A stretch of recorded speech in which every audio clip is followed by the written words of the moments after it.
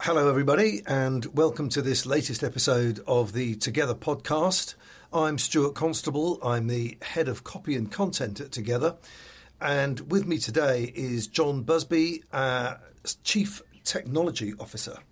That's correct. Hi, everyone. It's good to be back on the podcast again. Today, John and I are going to cross swords on the subject of digital marketing, if indeed there is such a subject in this almost entirely digital age. I think it's in the habit of marketers to make distinctions, to label things, to find new fads and trends to pursue. And digital marketing has been around for a long time. And I wonder if we ever pause to think, what do we really mean by it? And therefore, how best we can use it and where it fits in the marketing mix. That might be nonsense, and John's about to put me straight on this. The thing is, I think I agree with you on this one, which is, as marketers, we love branding things. Right? That's part of our job. You know, a few years ago, and if I look back at the history and the kind of projects we've gone through at Together, I would say digital marketing was a thing.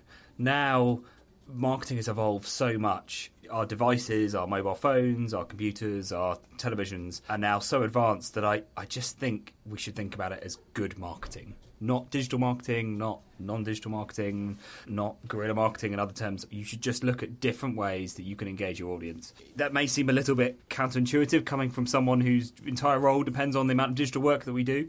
But really, if I was to kind of put into words, what frustrates me about the term digital marketing is that everyone always thinks that it's online. That when you talk about digital marketing, it's a website or it's an email campaign, or it can be an ad campaign nowadays as well. And things like events aren't digital marketing. And quite often, one of the stats that gets thrown around is that certainly in the channel space, in the technology space that we operate in, channel partners are much more confident and willing to do events over digital marketing. I disagree with how that stat gets presented, because events can be just as important and just as digital as an email or a website or an app or anything else that you're looking at building. So I think my challenge when we talk about digital marketing is that I think you need to look at it almost affecting everything that you do, not just looking at it as being online. Yes, I think you've touched on something there that I think is one of the problems with digital marketing, is that when it started, it was a distinct thing. Mm-hmm. And the phrase has hung around, but what it represents now has evolved so much that either it doesn't represent anything because of what you said in the intro, mm-hmm. everything's marketing now, or it means a different mindset, if you like, a different way of approaching what used to be called the marketing communications mix. Yep. So there's going to be what you might call a digital element to any kind of effective campaign these days. And just because it runs on a device or because it's delivered from the cloud, actually, does that make it digital marketing? Mm-hmm. I don't know that it does necessarily. An ad served onto a screen that looks like an ad that used to sit on a poster site, doesn't really matter whether it's digital or not, it's just an ad. And if you bring the disciplines of advertising creation, if you like, to that environment, then they work. You don't need to have a special digital skill to create an effective, quotes, digital ad. This is getting very convoluted. Yeah. I think there's a couple of things there I'd like to dive in. You've struck something that's harked me back to my university days, which is quite a while ago now, when you mentioned the marketing mix. I'm not going to say I apply it religiously now. So let's dive into the marketing mix for a moment. And so Stuart, what is your understanding of the marketing mix? And is that something that we apply in B2B marketing on a day-to-day basis? That's a really unfair question. You think your university days were a long time ago, you should look back at mine. Well, of course, the original marketing mix when I was a boy and Pontius was a pilot and cigarettes were 10 for 20, it was four things. It was product, price, place, and promotion. Mm-hmm. And then there was the marketing communications mix, yep. which brought in advertising, direct mail, public relations, yep. that kind of thing. As I understand it, it's now, whether it's the marketing mix or the marketing communications mix, I'm not sure, but it's now 9 things. It was 5 when I was at university, and I'm trying to remember what the other P was.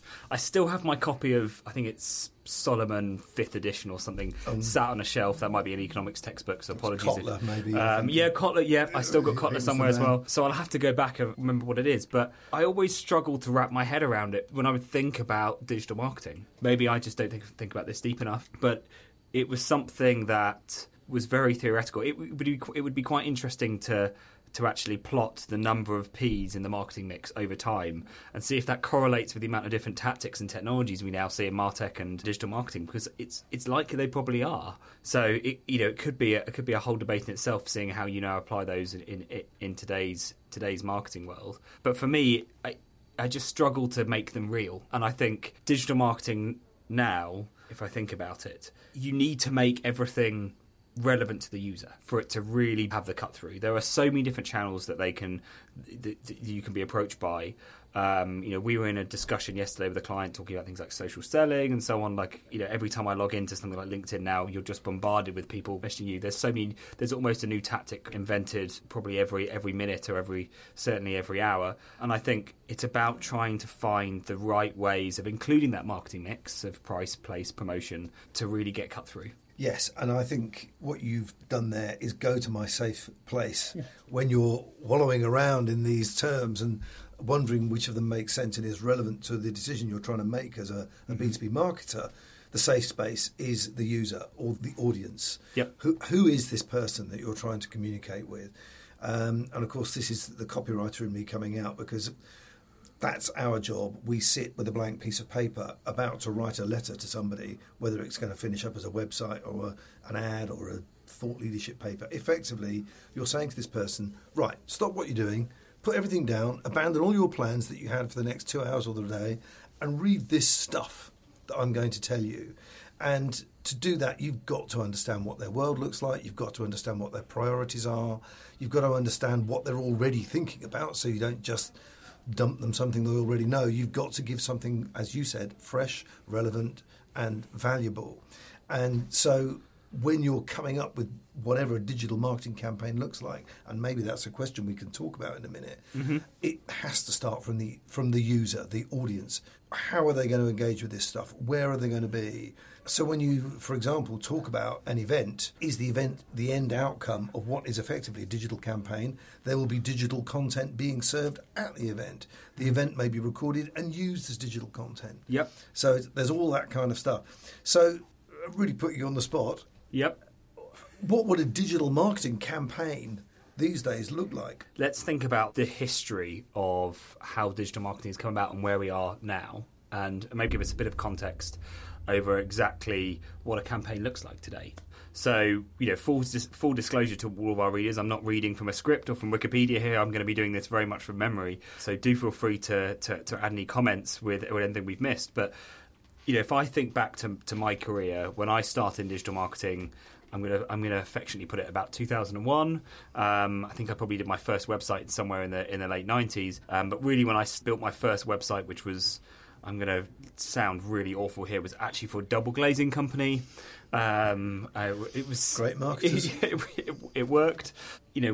We were just building websites, and we were just making sure an email address worked, and that was about as far as a campaign would go. In about 2004, 2005, platforms like AdWords became very important. Things like advertising became more and more and more important. And if you are interested to look into this more, a lot of the ad platforms that we have today are actually based off the original stock engine platforms when they were digitized at the end of the 90s and early noughties. So actually, when you're loading a page now, what's happening behind the scenes is the same as what would happen when you go and buy some Microsoft shares.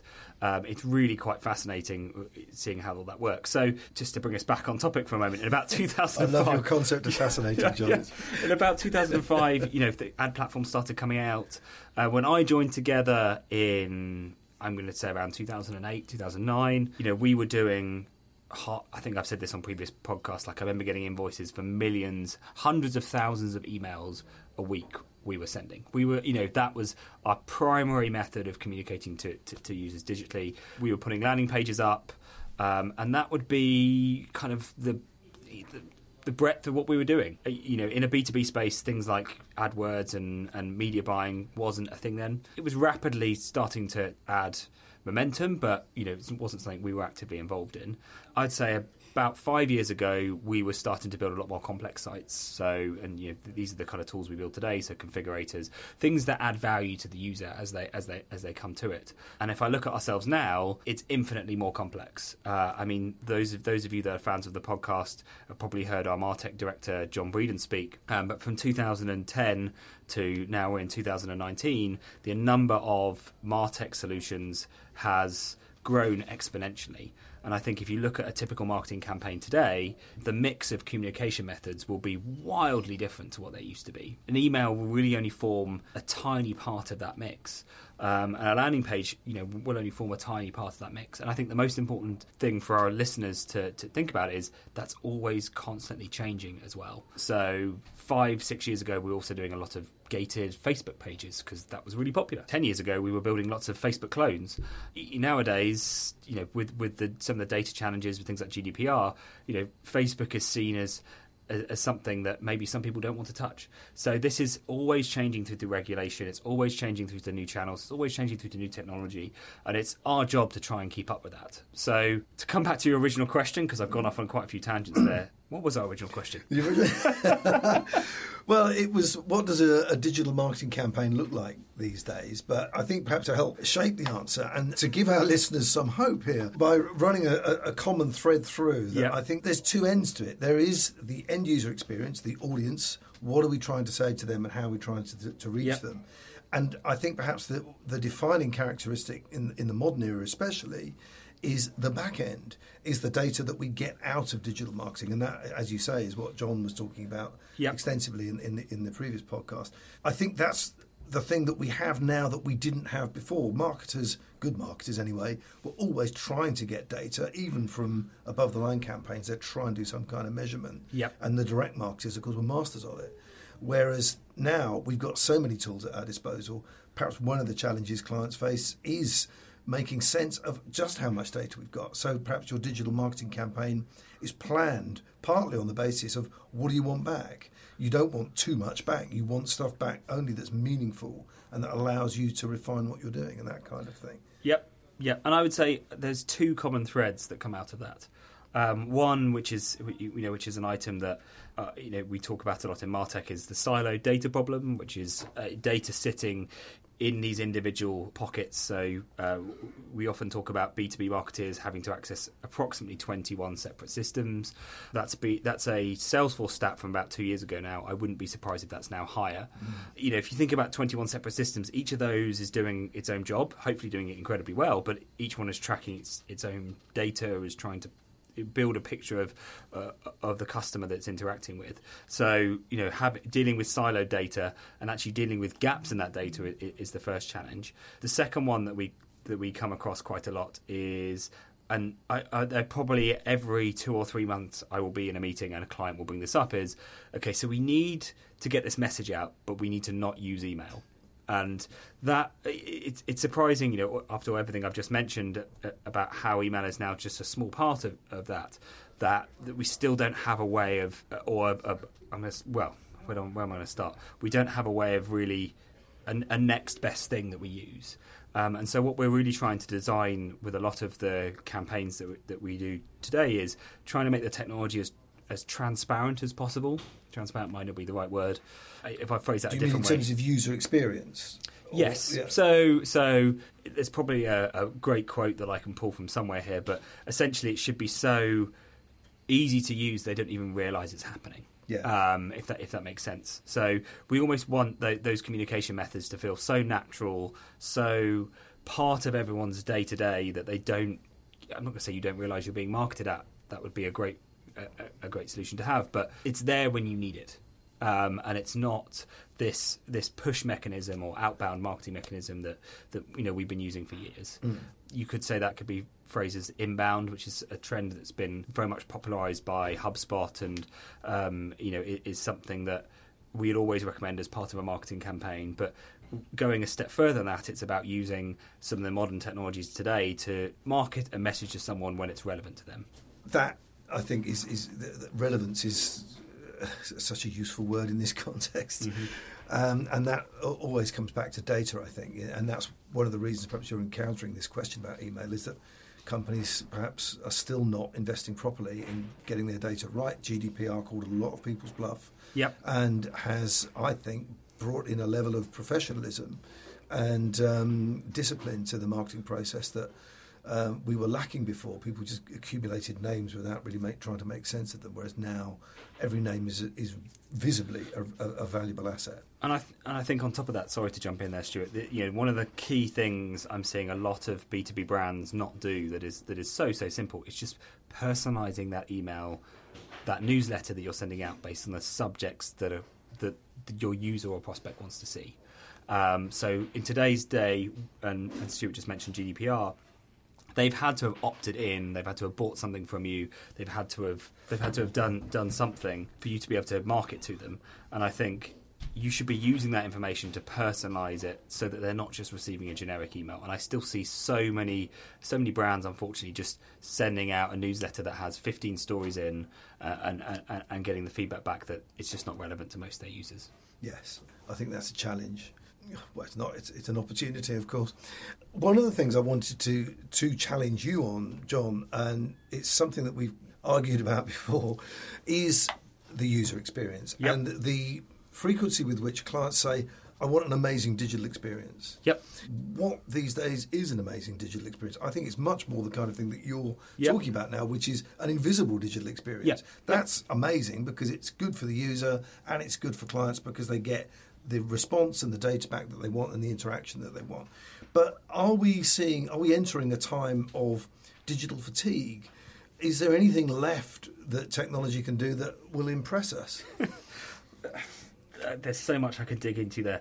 Let's talk about user experience first, and then let's come back to digital fatigue. So it's a really interesting point. And again, talking about the evolution, just while I've been here...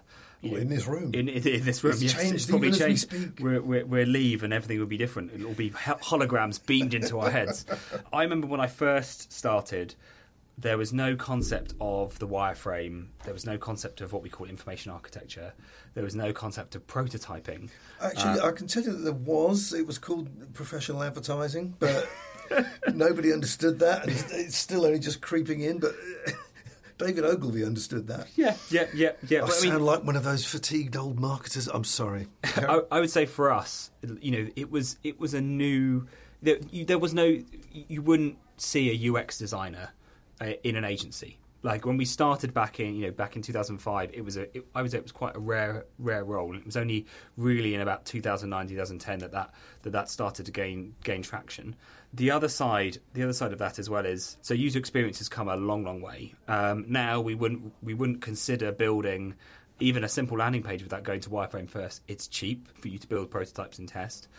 Things like performance marketing and A/B testing and all of those elements form part of that campaign mix as well. And it's just as important to get feedback on a user experience before you go into full design. So that's really changed over the last few years. Coming on to digital fatigue. There's so many places I could start on this, but one thing that really frustrates me at the moment, and I think is something we have to solve as marketeers, and it's been a problem of our own doing, and this may just be a personal frustration for me, is cookie pop-up windows. It's not just. I'm really sorry, our listeners, but it's just something that I've come to your site to read an article. I get why, we have to be open and honest about everything we're doing, which is great. But from a digital perspective, it just starts to put me off doing anything when I've got to click on especially on a mobile. So from a fatigue perspective, I think there are opportunities left for companies to solve some of these challenges, but some of them we've created ourselves. And so I just hate those pop-up windows. I hate them so much. And especially running a team of developers, we love to mess around with our computers and use things like ad blockers and so on. I shouldn't be endorsing ad blockers being an agency, obviously. But there is now a growing trend of stopping even viewing the content. So it's just, we need to find better ways where that's not a challenge we have to solve, if that makes sense. Bob Garfield, who used to write a brilliant ad crit column in Advertising Age, wrote a book called The Chaos Scenario, a long time ago now, in which he set out the challenge facing people like YouTube and Facebook, who were in their infancy then, which was that they had established a free culture and an expectation that they didn't have the Faustian bargain that commercial television had. Everybody who watched commercial television, you knew you were going to be interrupted by the advertising, because that was the deal. You couldn't get that television unless the advertising paid for it. But of course, online experiences started out with quite high ideals of freedom, and it's the people's environment and all that kind of stuff. And now advertising and messages are being overlaid onto these things. It's very, very difficult, I think, for advertisers to get past the resentment that users feel, saying, well, this is my space, get out. I'm not interested in this. It doesn't matter how good the ad is, and this may be a sign of my age, for which I apologise, listeners. Not for my age, I'm very proud of it. But I wear a different hat looking at content online than the hat I wear when I'm watching a football match. I don't like the way that football is interrupted by ads at some of the most critical moments, but I understand why, and I always have. So I accept it. But if I'm online, I'm just going to filter out anything that I know is not what I'm there for. So if you're going to create an online campaign, you've got to have a really, really good reason for me to look at your ad, because I'm resistant to it, because it's an ad. And I'm already talking myself out of believing that, because as I think about it, actually in some cases now they are part of the furniture. But I do still think there's a different mindset when you're looking at online content to when you're looking, for example, at a newspaper. Part of me wonders if that is because when we watch TV, there's the impression that you've made this thing and I watch it for, essentially free, license fees and such. And in return, I'll watch these advertisements, so you continue to do that. When we go onto Facebook or Twitter, the users are generating the content. And I feel like my peers and myself are making what we're here to look at. There's no, you make content and then I'll watch your adverts. It's I make content and then I'll watch your adverts. And I think that seems like a more sour deal. I think that's the essence of it, and it's a very good point. And, of course, what advertisers found, and where I'm going with this, sorry, John, I'll let you have a go in a minute. No, carry on. I think what this says to us as advertisers, and again I can hear David Ogilvy spinning away, is you've got to get your content right. And what's happened is we got fat and lazy in the 80s and 90s as professional advertisers, and users came along and are producing much better content, much better advertising, much better stories to tell than professional advertisers are, because we got caught up in gimmickry and punnery and we all thought we were going to be Don Draper. Meanwhile, users were producing really pertinent, valuable stuff. And I don't want some corporate person stamping into my territory and telling me stuff that isn't relevant to me. And in particular, for example, forums like Spiceworks do a fantastic job of facilitating debate between technology. For us Together, the technology audience is really important. And what Spiceworks doesn't allow you to do is go tramping in with marketing messages, or even if it did, the community won't let you. They'll shoot you down in flames if you start trying to land sales messages. So you have to be much more genuinely creative in how you use those channels to try and interact with your audience. I've got one question coming out of the comment both of you just made about television. So would you consider TV a digital advertising medium? Of course, these days, yes, I would see it as a digital medium, because you can do the back-end tracking now. Yep. It's becoming more and more interactive. But it's really interesting, and I'm glad you made that point, which is, it blew me away the other day. This was actually probably not the other day, this was a few months ago now. We all knew it was coming, that adverts would start becoming personalised with the newer boxes, where personally at home I have a very popular British television provider. Other providers are available. And what I can't remember which, it was an advert actually for B&W. Other vehicles are available. Yes, and it actually personalised the call to action on the screen for me to contact my local dealership. And when that you was say the point. personalised, did it use your name or just simply know where you were? It knew where I was, but down to a much more granular level than I would normally expect. To the point where it wasn't, it didn't look like it was just regionalised to London or to that particular area. It looked South like it was, East. it was. And I did actually rewind it, and I could find, I believe, the text was added on afterwards. So it was an advert with essentially a call to action text the box would add on. And that is that's the future of where that medium's going. And I mean, we can't talk about television without also mentioning other popular British brands, actually we will have to mention this one by name, but companies such as John Lewis, where most of their advertising views are now just virally on YouTube. Yes. So I feel that it's just as important as a digital means as it ever has been. But you see, I think one of the things you mentioned there, the personalisation, it didn't, and I think this is the other thing. Personalisation used to be, well, put your name on it, and you'll have your name spelt wrong and standing above the rest of the text. This isn't a Starbucks. Yes. Yeah, this is about going back to that word again, relevant, fresh, relevant, valuable content. And just an anecdote, because it always fascinates me, and I've had this debate since 1977 when I first started in the industry. We've been able to do this for that long. We've just not, except within the direct marketing profession. It's a shame our writer Mark Berry's not here, because he would be climbing the walls now saying, we can do this. But one of my favourite brands, and other systems are available, is Bose. Their sound systems are superb, and the way they do their direct marketing is always good, or at least it always used to be.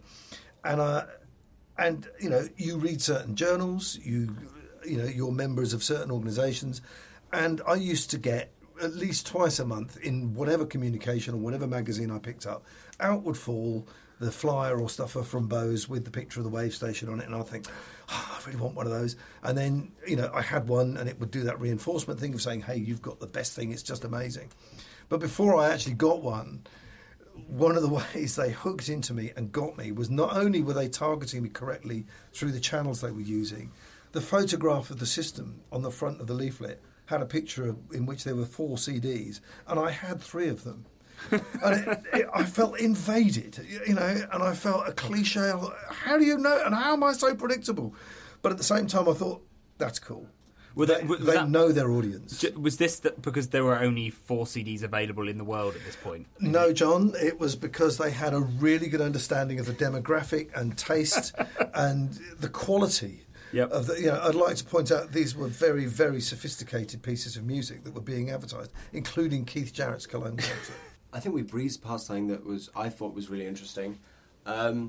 You pointed out, John, that most of John Lewis's advertisements come from viral sharing. Yep. So we have this contradiction where on the one hand, people are getting frustrated by these cookies coming at us and, I don't want this advertisement, this advertisement by the screen, I'll just ignore them. On the other hand, people will not only seek out and anticipate the John Lewis advert, and the same with Sainsbury's, it's going to be coming soon, guys, but then they will then share that and force it on their friends and do the distribution for you. They'll put that on their Facebook. There'll be a hashtag and everyone will tweet about that. I think it comes down to the inbound versus outbound type discussion, which is you need to be creating something inherently valuable for your users to feel they want to interact with it. I think, it might be a little bit of red herring just because they invest so much in that content, but really at the crux of it, you're exactly right. It's about making something valuable that is worth sharing.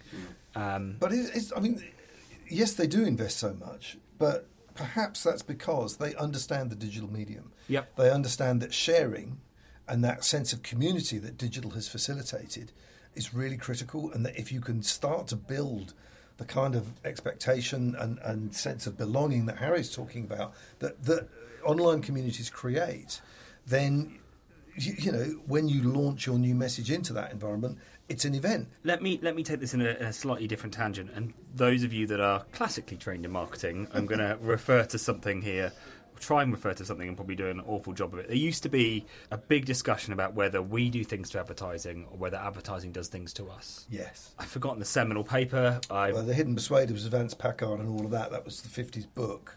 Yep. Where there might have been a more recent paper. But there was definitely a big debate over whether we do things to advertising does internally, advertising manipulate us? Or does advertising manipulate us? Yeah. The example I love to use here is perfume adverts. I just don't get them, so I think we do things to advertising because it goes in my head and nothing happens in my head to want to buy anything there. I've noticed that it's a small room. Yeah, thanks. I was going to make that comment myself, but I didn't. But I'm going to bring it on to something that we've come across quite a lot now. We're doing a lot more with voice. There's a great picture that gets used to demonstrate the evolution towards mobile. So I'm going to try and draw this picture in everyone's minds as you're listening to me. But if you remember that classic picture of us going from a monkey to a human being. Yes, erectus. And if you then see that continuing on from a human being to someone sat at a desk, and then to someone looking at their mobile, we've gone into this evolution of looking at screens. And the way that it's often getting phrased now is that technology has been doing things to us. We are very much ruled by the technology that's around us. But one of the interesting things that's happening with voice, and specifically here is voice assistants, is this is the first time where we're able to do things to technology. Now, okay, maybe that's a bit of an overreaching statement, but when we're using our phone, when we're using an app on our phone, we're very much at the whim of it sending us push notifications, of it being organised how it wants to be organised. Now, all of a sudden, we have the power back. So we are the ones that we can phrase anything in the way we want to phrase it, and it has to understand us and not the other way around. When you say it has to, you mean that the people developing the technology are getting that user experience information back, and they're having to adapt what they do. And at the core of it is the technology itself is having to adapt. They have to be designed that way.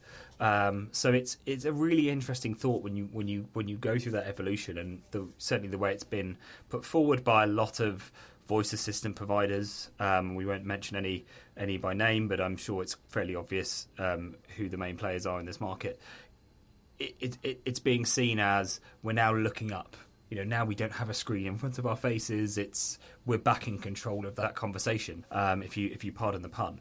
So I think bringing this back to digital marketing, how can you put the user in control of your message, and how can you, if I continue down the voice element for a moment, one of the key things that they talk about as a way of ensuring that you're successful in those mediums is the frequency of interaction.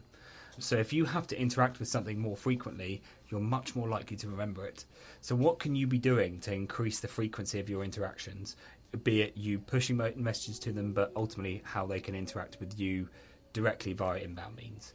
That's probably quite a powerful thought just to leave out there, but it's possibly a thought on which we can draw this conclusion. That was a lot of fun. I hope you, dear listener, had as much fun with it as we did. And as John said at the beginning, if you didn't, or if you did, let us know. And thank you once again.